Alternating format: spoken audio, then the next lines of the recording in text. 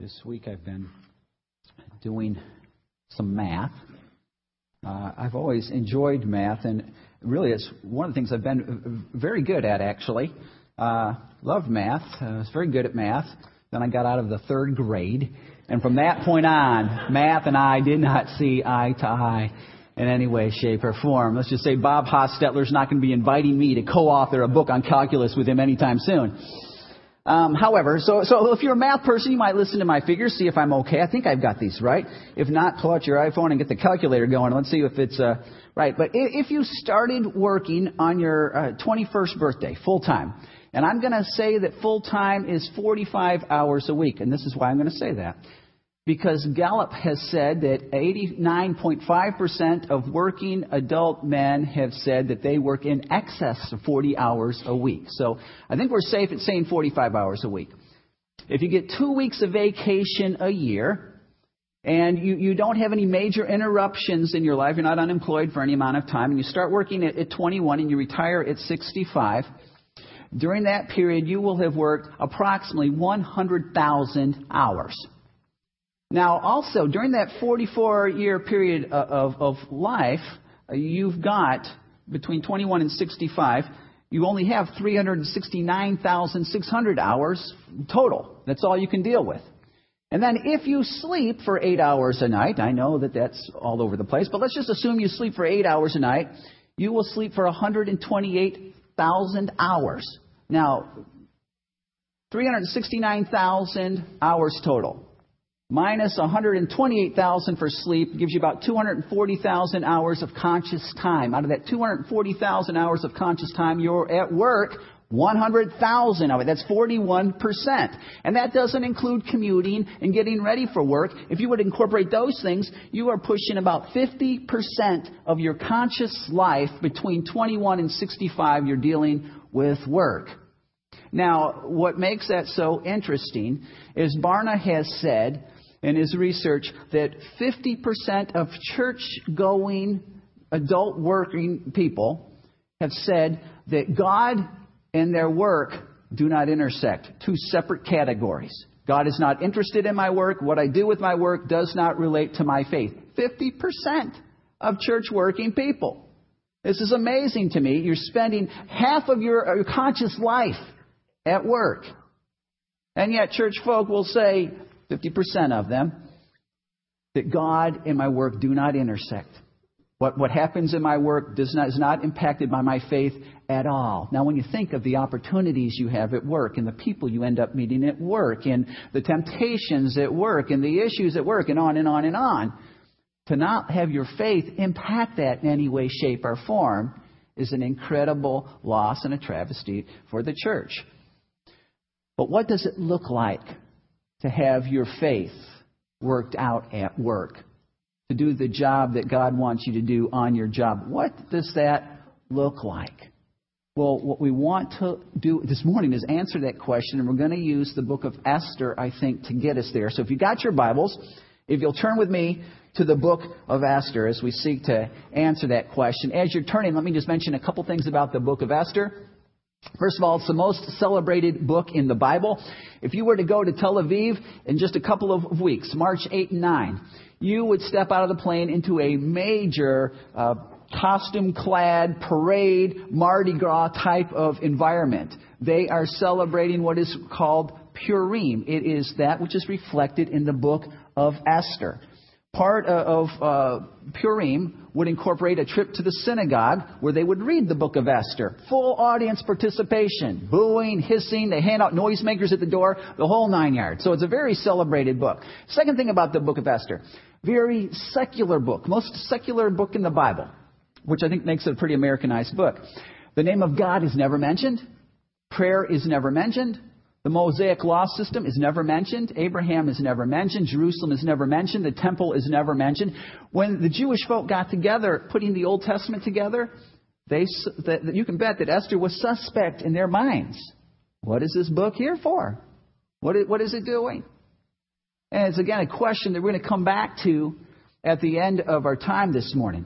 Now, let me give you the background and tell you the story in a nutshell, and then we're going to kind of draw some life principles. But the first character we see as we get into the book of Esther, right in chapter 1, verse 1, is a man by the name of Xerxes. Xerxes is the king of the Persian Empire. Now, understanding again that Assyria had this whole area between 750 and 612. Babylon had it then between 612 and 539. Assyria had it between 539 and 330. And then Alexander the Great would conquer this place in 330. Now, Xerxes reigned between 486 and 465. Xerxes, his grandfather, was a guy by the name of Darius. You remember Daniel chapter 4. Darius, his grandfather, is the one who threw Daniel into the lion's den. Didn't want to throw Daniel into the lion's den, right? But his advisors tricked him to signing a law into legislation that if you prayed, you'd be thrown in the lion's den. And they knew that that's what Daniel would do. And of course, Daniel did it. And so Darius had to throw him in. But then after the next morning, when God miraculously saved Daniel, the king Darius takes Daniel out and throws Daniel's enemies in the lion's den. The lions are a little bit hungry at this point because they weren't able to eat Daniel, and so they of course took care of Daniel's enemies. But we've got to keep in mind what that means for us in this story is that in Xerxes' heritage, the kings were kindly affectioned towards the Jews. It will come back for us. That's important. So in Esther 1, it shouldn't surprise us that we find Xerxes throwing a party. And the reason why that shouldn't surprise us is because we have a lot of secular history, actually, from Persia regarding their kings. And what we know about Xerxes is that he was a party waiting to happen. He did not take his kingship real seriously. He just liked to have fun in all kinds of ways. And so in Esther 1, we find him throwing a party, a banquet for everyone in his capital city, Susa. And several days into the party, he's in a drunken stupor, he and his cohorts, and he calls for Vashti, his queen. And according to the text, he calls Vashti in because she was beautiful to look at. And she was supposed to wear her crown. And according to tradition, that's all Vashti was supposed to wear.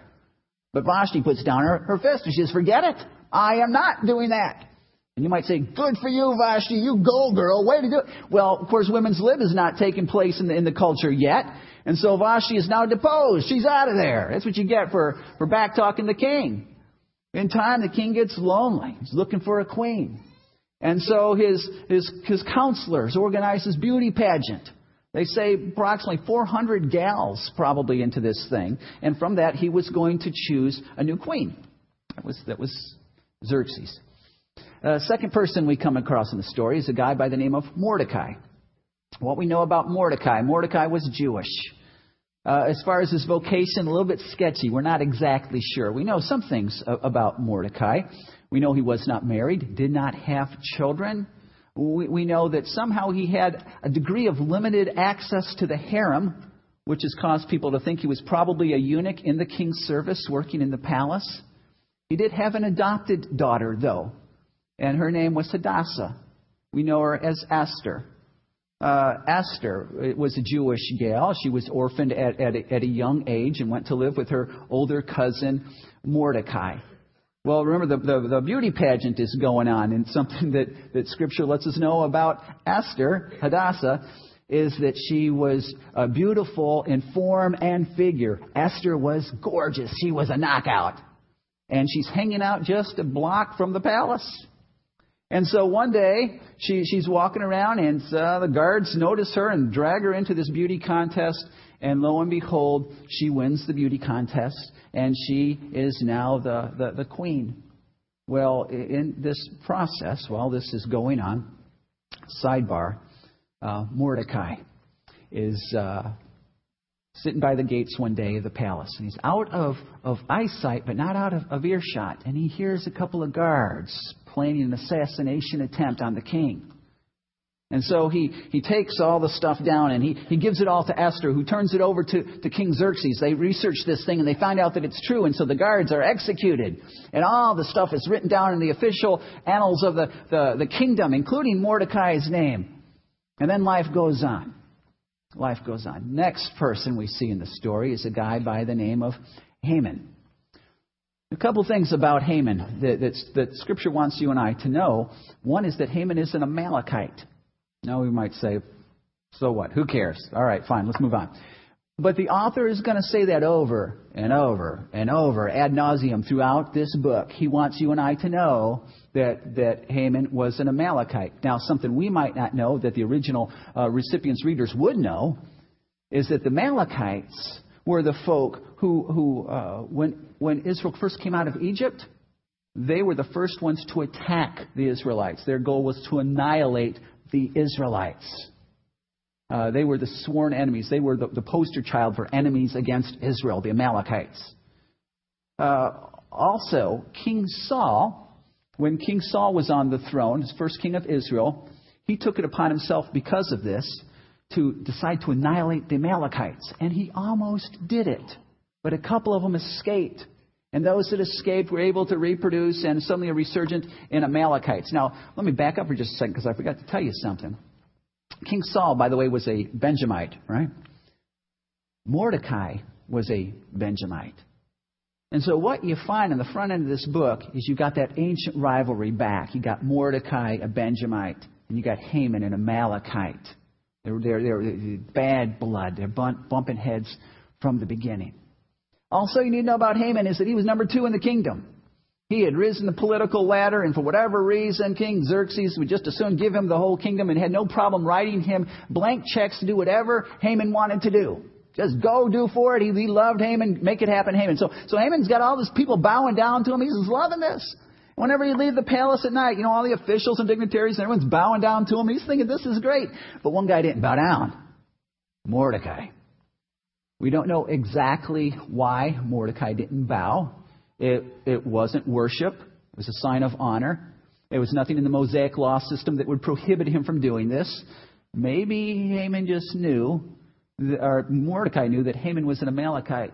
Wasn't going to bow down to him. He knows the history. He knows we're not bowing down. I'm not bowing down to that guy. Well, it makes Haman very upset, obviously.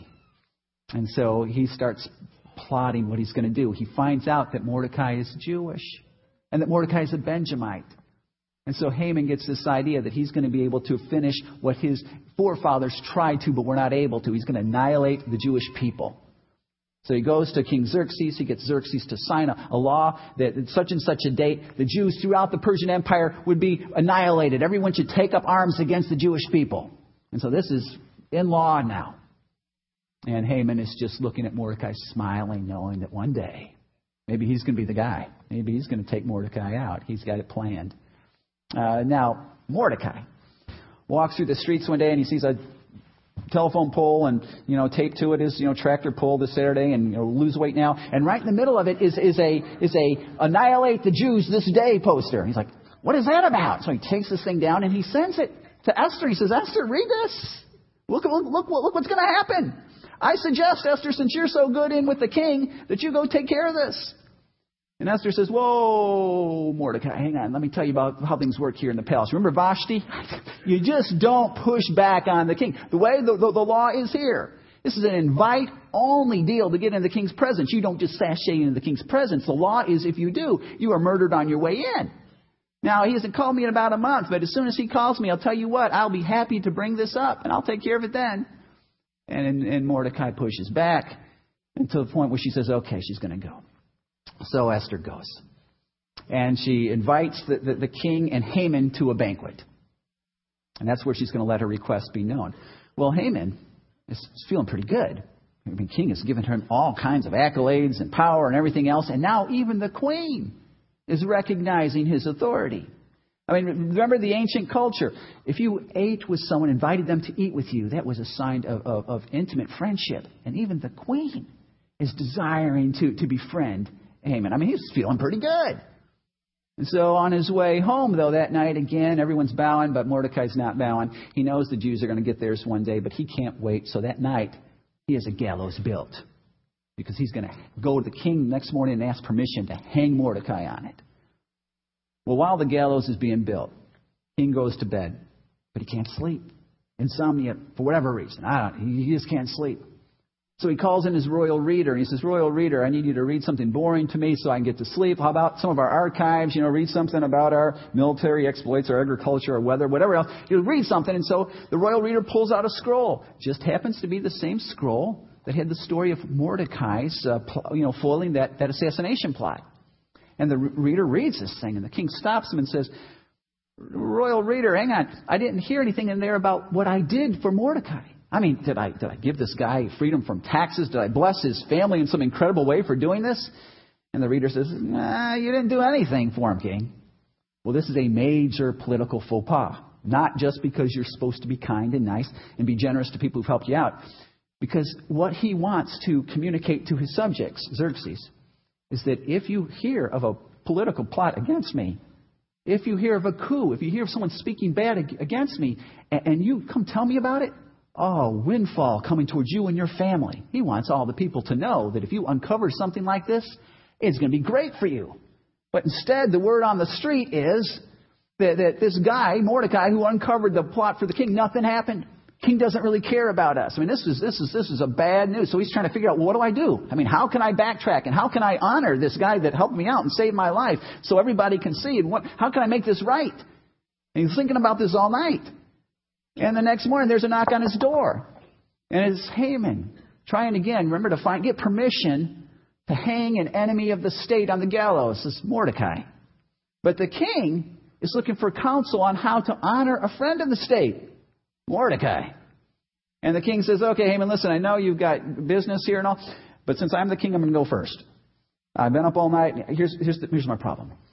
I got somebody in my kingdom that I just need to honor. I have not done a good enough job honoring this guy. I feel real bad, and I just really want to honor him. What can I do?"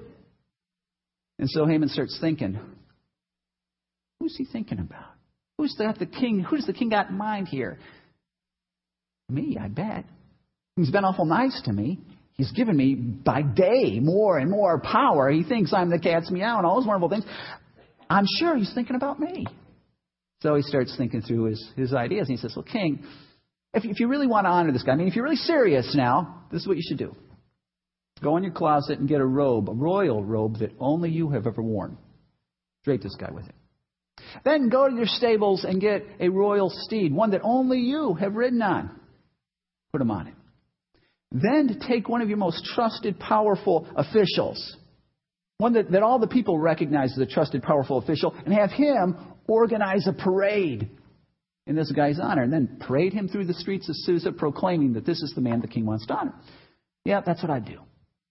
You know, initially we think, kind of a stupid thing. I mean, why not gold, or whatever else? Something really cool. Why something, a parade and wearing a robe? What is that about? Well, what that is, I mean, this whole request is just dripping with ambition. Because the royal robe would be like the presidential seal. It was a sign. It was symbolic of pure kingly authority. Nobody has more authority than the person wearing this robe. And a parade with this person in the motorcade, in the king's limo, when the king's not even around. Basically, what he's doing here is the king would be making this person a co-regent. One to rule the empire with me. Haman is looking to get as much, being number 2 wasn't enough, to get as much power as he could. So imagine Haman's face when the king looks at him and says, "That's a good idea. Go do that for Mordecai." It's like, Mordecai!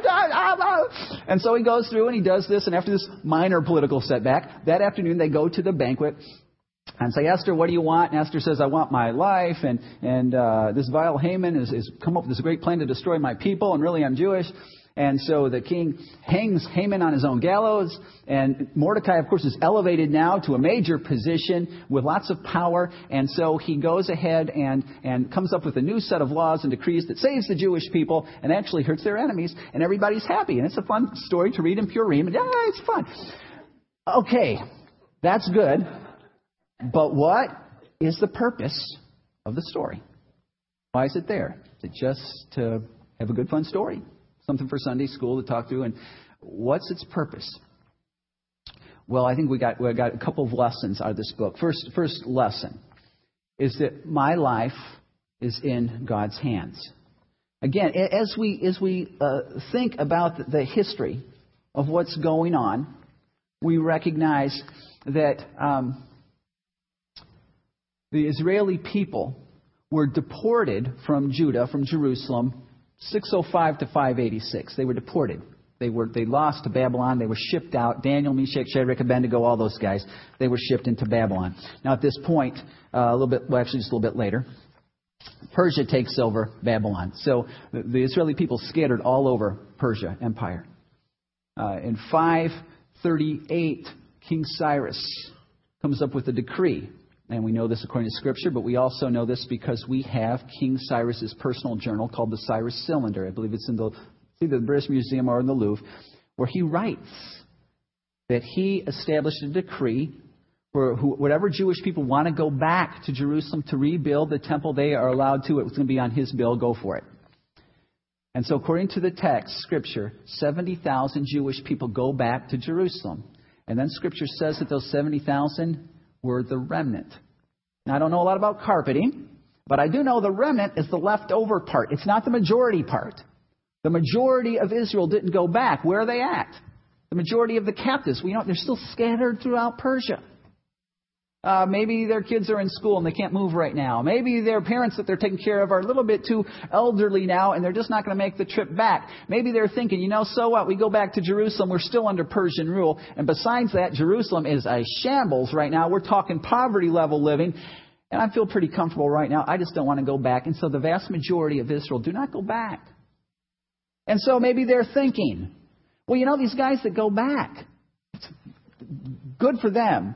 And God's going to they're back in the Holy Land, in the Promised Land, and God promised this land to Abraham, and it's going to be good, and God's going to be there. But what about us? Still living in a pagan land, with a pagan government, and pagan rules being made, and pagan holidays. Does God care about us?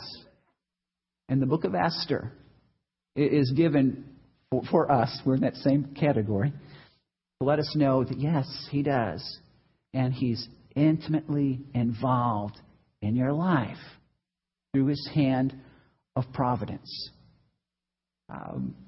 Providence. Providence is God's being in full control of everything, working out the circumstances for His plan. So God, sovereign control of everything, working out the circumstances for His plan. Let's look at the book again real quick, just portions of it, because God is all over this book. The main character, by the way, is not Xerxes or Haman or Mordecai or even Esther. The main character is God. You have at one point the king who's lost Vashti and he's lonely now.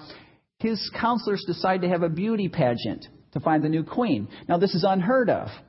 To our knowledge, this never happened previous in Persian history, and it never happened again after this.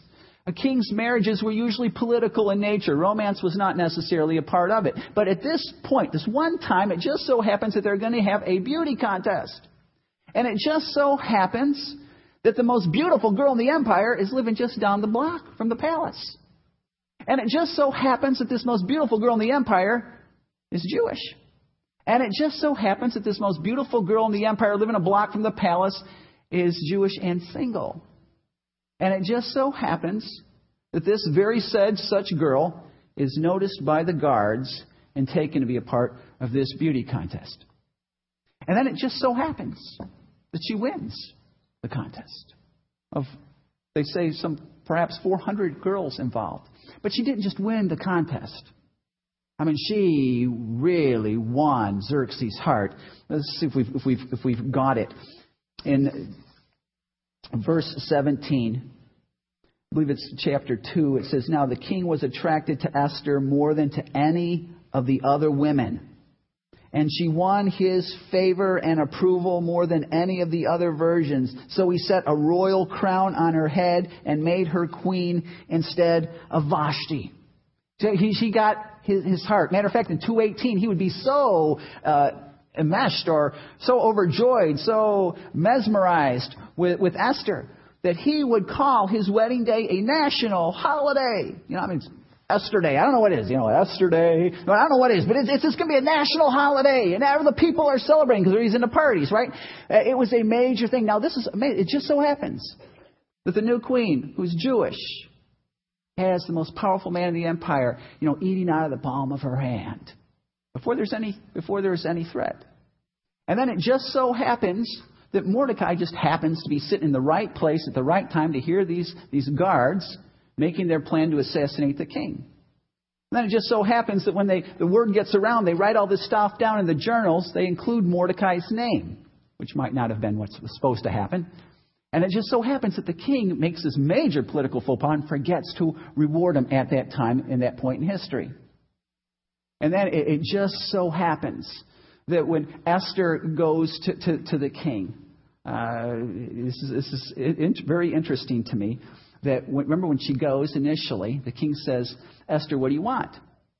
And what shouldn't surprise us that because she's so honored by him that he pardons her and lets her in. But what happens to her spirit? She freezes up.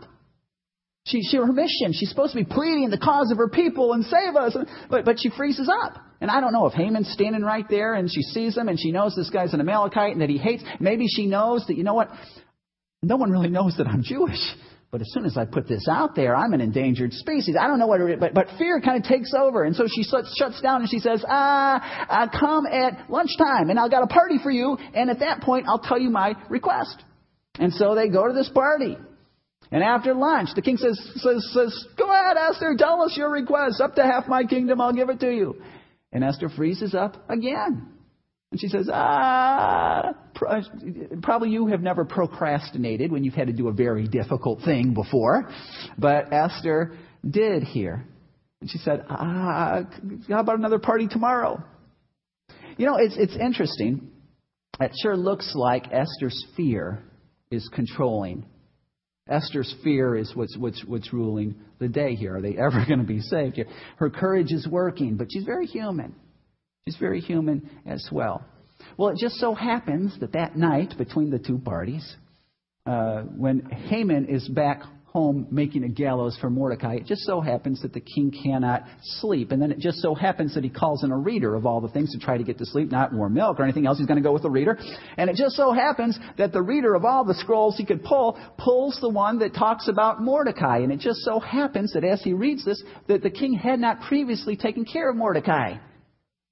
And so it just so happens when Haman comes in, that Haman thinks the king's request of how do I honor this person is about him. It just so happens that Haman paints a request that would give this person power to overturn or to fix any rule set on annihilating the Jews. That would be supreme power to actually establish the Jewish people. That came from Haman.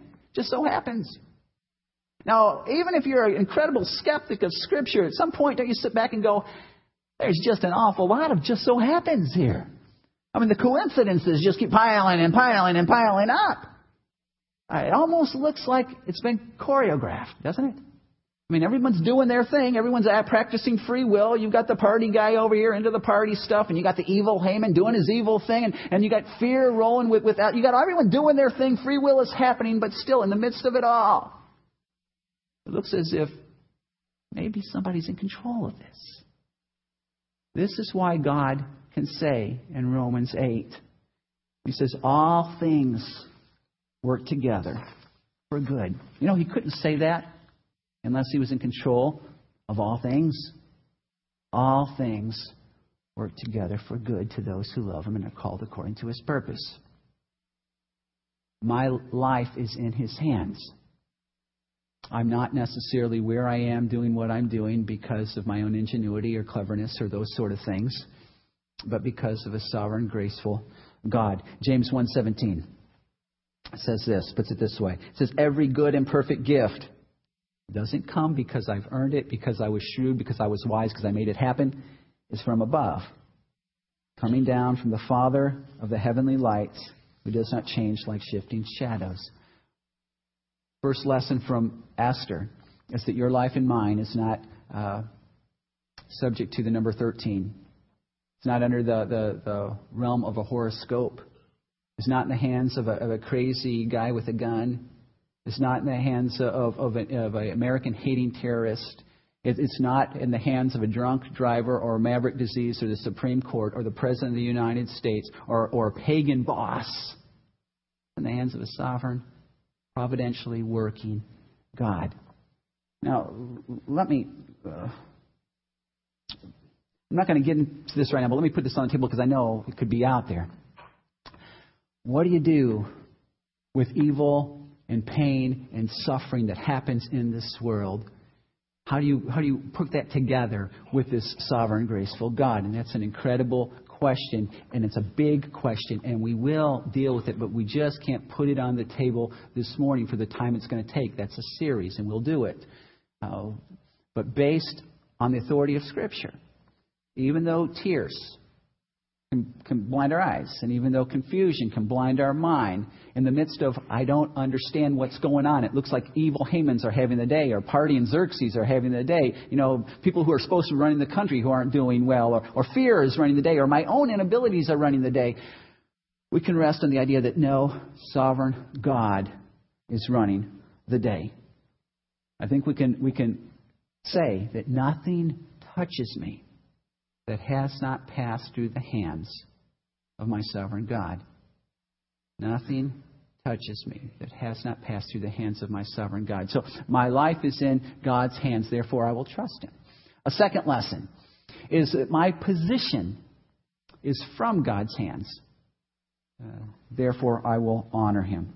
When Mordecai first tells Esther to go, gives her the plan, go talk to the king, she balks. She says, I don't know what's going to happen. In chapter 4, verse 12, she tells, Mordecai she's not interested. And verse 12, it says, when Esther's words were reported to Mordecai, he sent back this answer. Do not think because you are in the king's house, don't think that you're so uppity as a queen, that you alone of all the Jews will escape. For if you remain silent at this time, relief and deliverance for the Jews will arise from another place. But you and your father's family will perish. Mordecai knows the Abrahamic covenant. He knows the Jews are not going to be annihilated. They may not escape unscathed, but they're not going to be annihilated here. God's going to protect His people one way. But if ever we're in a position where God has placed us and we do not honor Him, it's dangerous for us and for our family. And then he says this line. It's a great line. And who knows, but that you have come to a royal position for such a time as this. Saying, Esther, you think you're in the palace just because you're pretty? Why do you think maybe God made you pretty? Because He was going to use that to get you where He needed you to be. God has put us where we are. He's given us what we need to get where we are, but for a purpose. Let me ask you. He's asked Esther, why are you in the palace? Have you ever considered that you're here for such a time as this? Why are you at GE? Why are you at Lourdes? Why are you at Steris? Why are you at Hammett? Why are you at St. Vincent? Why are you in the educational system? Why are you in retail? Why are you where you are? You ever think that maybe God has a plan for you? He arranged everything to get you where you are because He's got a plan for you in that regard. Let me mention something just to some folk who don't like their jobs, and according to Gallup, 70% of us do not like our jobs. It's not a sin to not like your job, I don't believe. It's according to what you do with that not like, right? But you need to know that God has placed you there. And He did not place... I'm not saying that that's going to be the job you're supposed to have for the rest of your life. I'm not saying that you shouldn't be trying to get out of it, all those wonderful things. But while you're there, you need to know God has placed you there. And He did not place you there to complain about it. He did not place you there for it to create despair in your life. And He did not put you there in order for you to rebel against it by being negligent and not giving everything you're supposed to give to your work. Our faith is, again, it's the whole Crossroads deal. That our faith is not just a Sunday thing. It intersects with our life throughout our life. It intersects with our work. It intersects with my school. It intersects with my date with my girlfriend on Saturday night. It intersects with every aspect of our life. It's supposed to. Our faith is probably best seen in those situations versus a Sunday morning. So let me mention something as well to those folk who find themselves in a leadership position. Maybe you're leading your team, you're leading your division, your department at work, a project. Maybe you're leading your company. Again, an understanding of why you're there. No doubt your abilities and your charisma and your character and your competency and all those wonderful things have aided to get you there. But I believe, based on Scripture, that God has given you those things to get you there. And therefore, our job is to honor him in the position he's placed us in. Well, how do we honor him? Well, a couple of ways. Real quick. First is as ethics. Ethics. Bill Hybels, the pastor at Willow Creek Community Church, he said that when President Clinton was in office, Hybels was one of his advisors. And he said he would go to D.C., and at one point he was in the Oval Office with the president, and they'd been working through devotional stuff that they were supposed to be doing and everything. And for whatever reason, President Clinton's stuff wasn't done. And so Hybels challenged him on it. And at that point, President Clinton slapped down a 4-inch report. And he said, you need to understand something. This is a daily briefing. I get one of these every morning. It talks about all the military issues in the world and the financial issues and domestic and abroad, everything. And I am supposed to digest this and understand it and live the rest of my day before breakfast based on this thing. I don't have time. And Pastor Hybels says at that point he put down the Bible. He said, Mr. President, until this, the Bible, is more important than this, the briefings, you will never honor God in this office. Unless we get out of a thinking that says my work and my God, my faith are two separate things. Unless we can say that here, the most important thing, the reason why I'm here is to do what God has called me to do. That's why I'm here. And the negotiating my integrity, it's just not an option. It's just not an option. I cannot go down that road. This pertains, I think, to how we treat people. Let me talk to you if you're a supervisor for a second. If you are in a supervisory role, no doubt you have to have the straight-up conversations, and you got to do the very hard things, and you have to make some very unpopular calls, and you have to fix the inappropriate actions and attitudes. You have to do those things. To not do those things is negligence. It's negligence for what God has called you to do. However, doing those things cannot be divorced from the fruit of the Spirit. It's horrific, isn't it, when you hear of Christians who have risen to power and they are in positions of leadership, but all of the people underneath them speak of how pejorative and belittling and harsh and angry and mean this individual is. That ought not to be, right?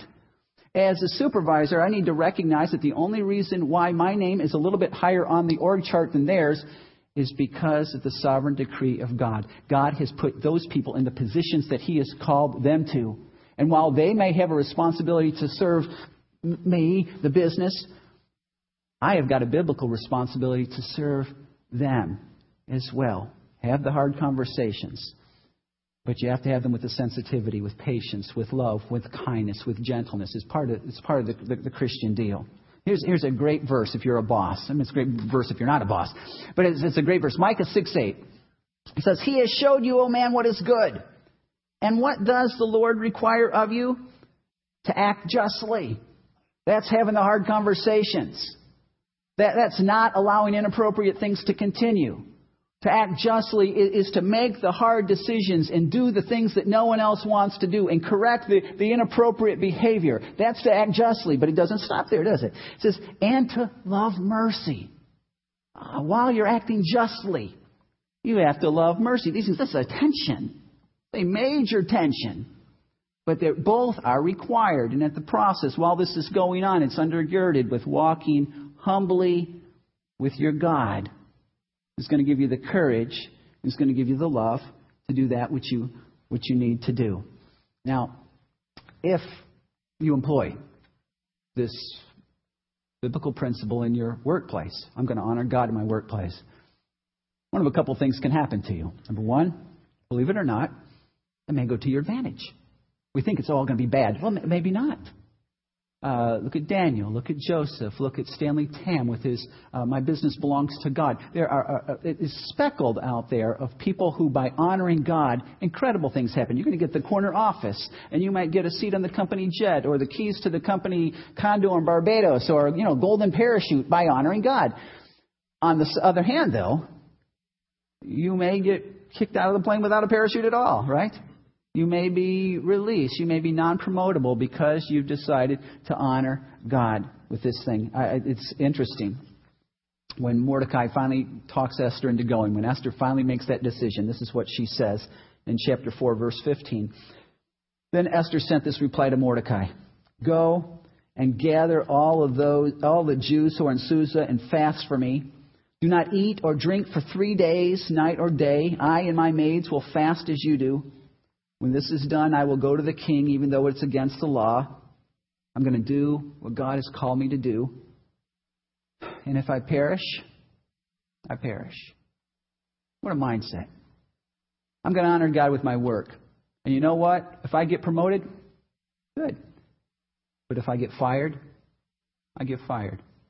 But I'm going to honor God with my work. Jonathan Edwards, who was a pastor in colonial America, it's said of Edwards by philosophers today, theologians today, educators today, that the New World has yet to produce a mind as great as that of Jonathan Edwards. He was the president of Princeton in its beginning years. Edwards set up about 60-something resolutions that he would use to run his life. Resolution, he says, resolved, all men should live to the glory of God. Resolved, secondly, that whether anyone else does or not, I will. Would you be willing in your work, and students in your school, and your everything else, people in your lives, to say, resolved, everybody should live in such a way to honor God with their work, whatever. But resolve, secondly, whether anyone else does or not, I will. Would you be willing to make that commitment yet this morning? That's a scary commitment. And I can't tell you what the outlook is going to be with that, but I do know this. However that goes, God will honor.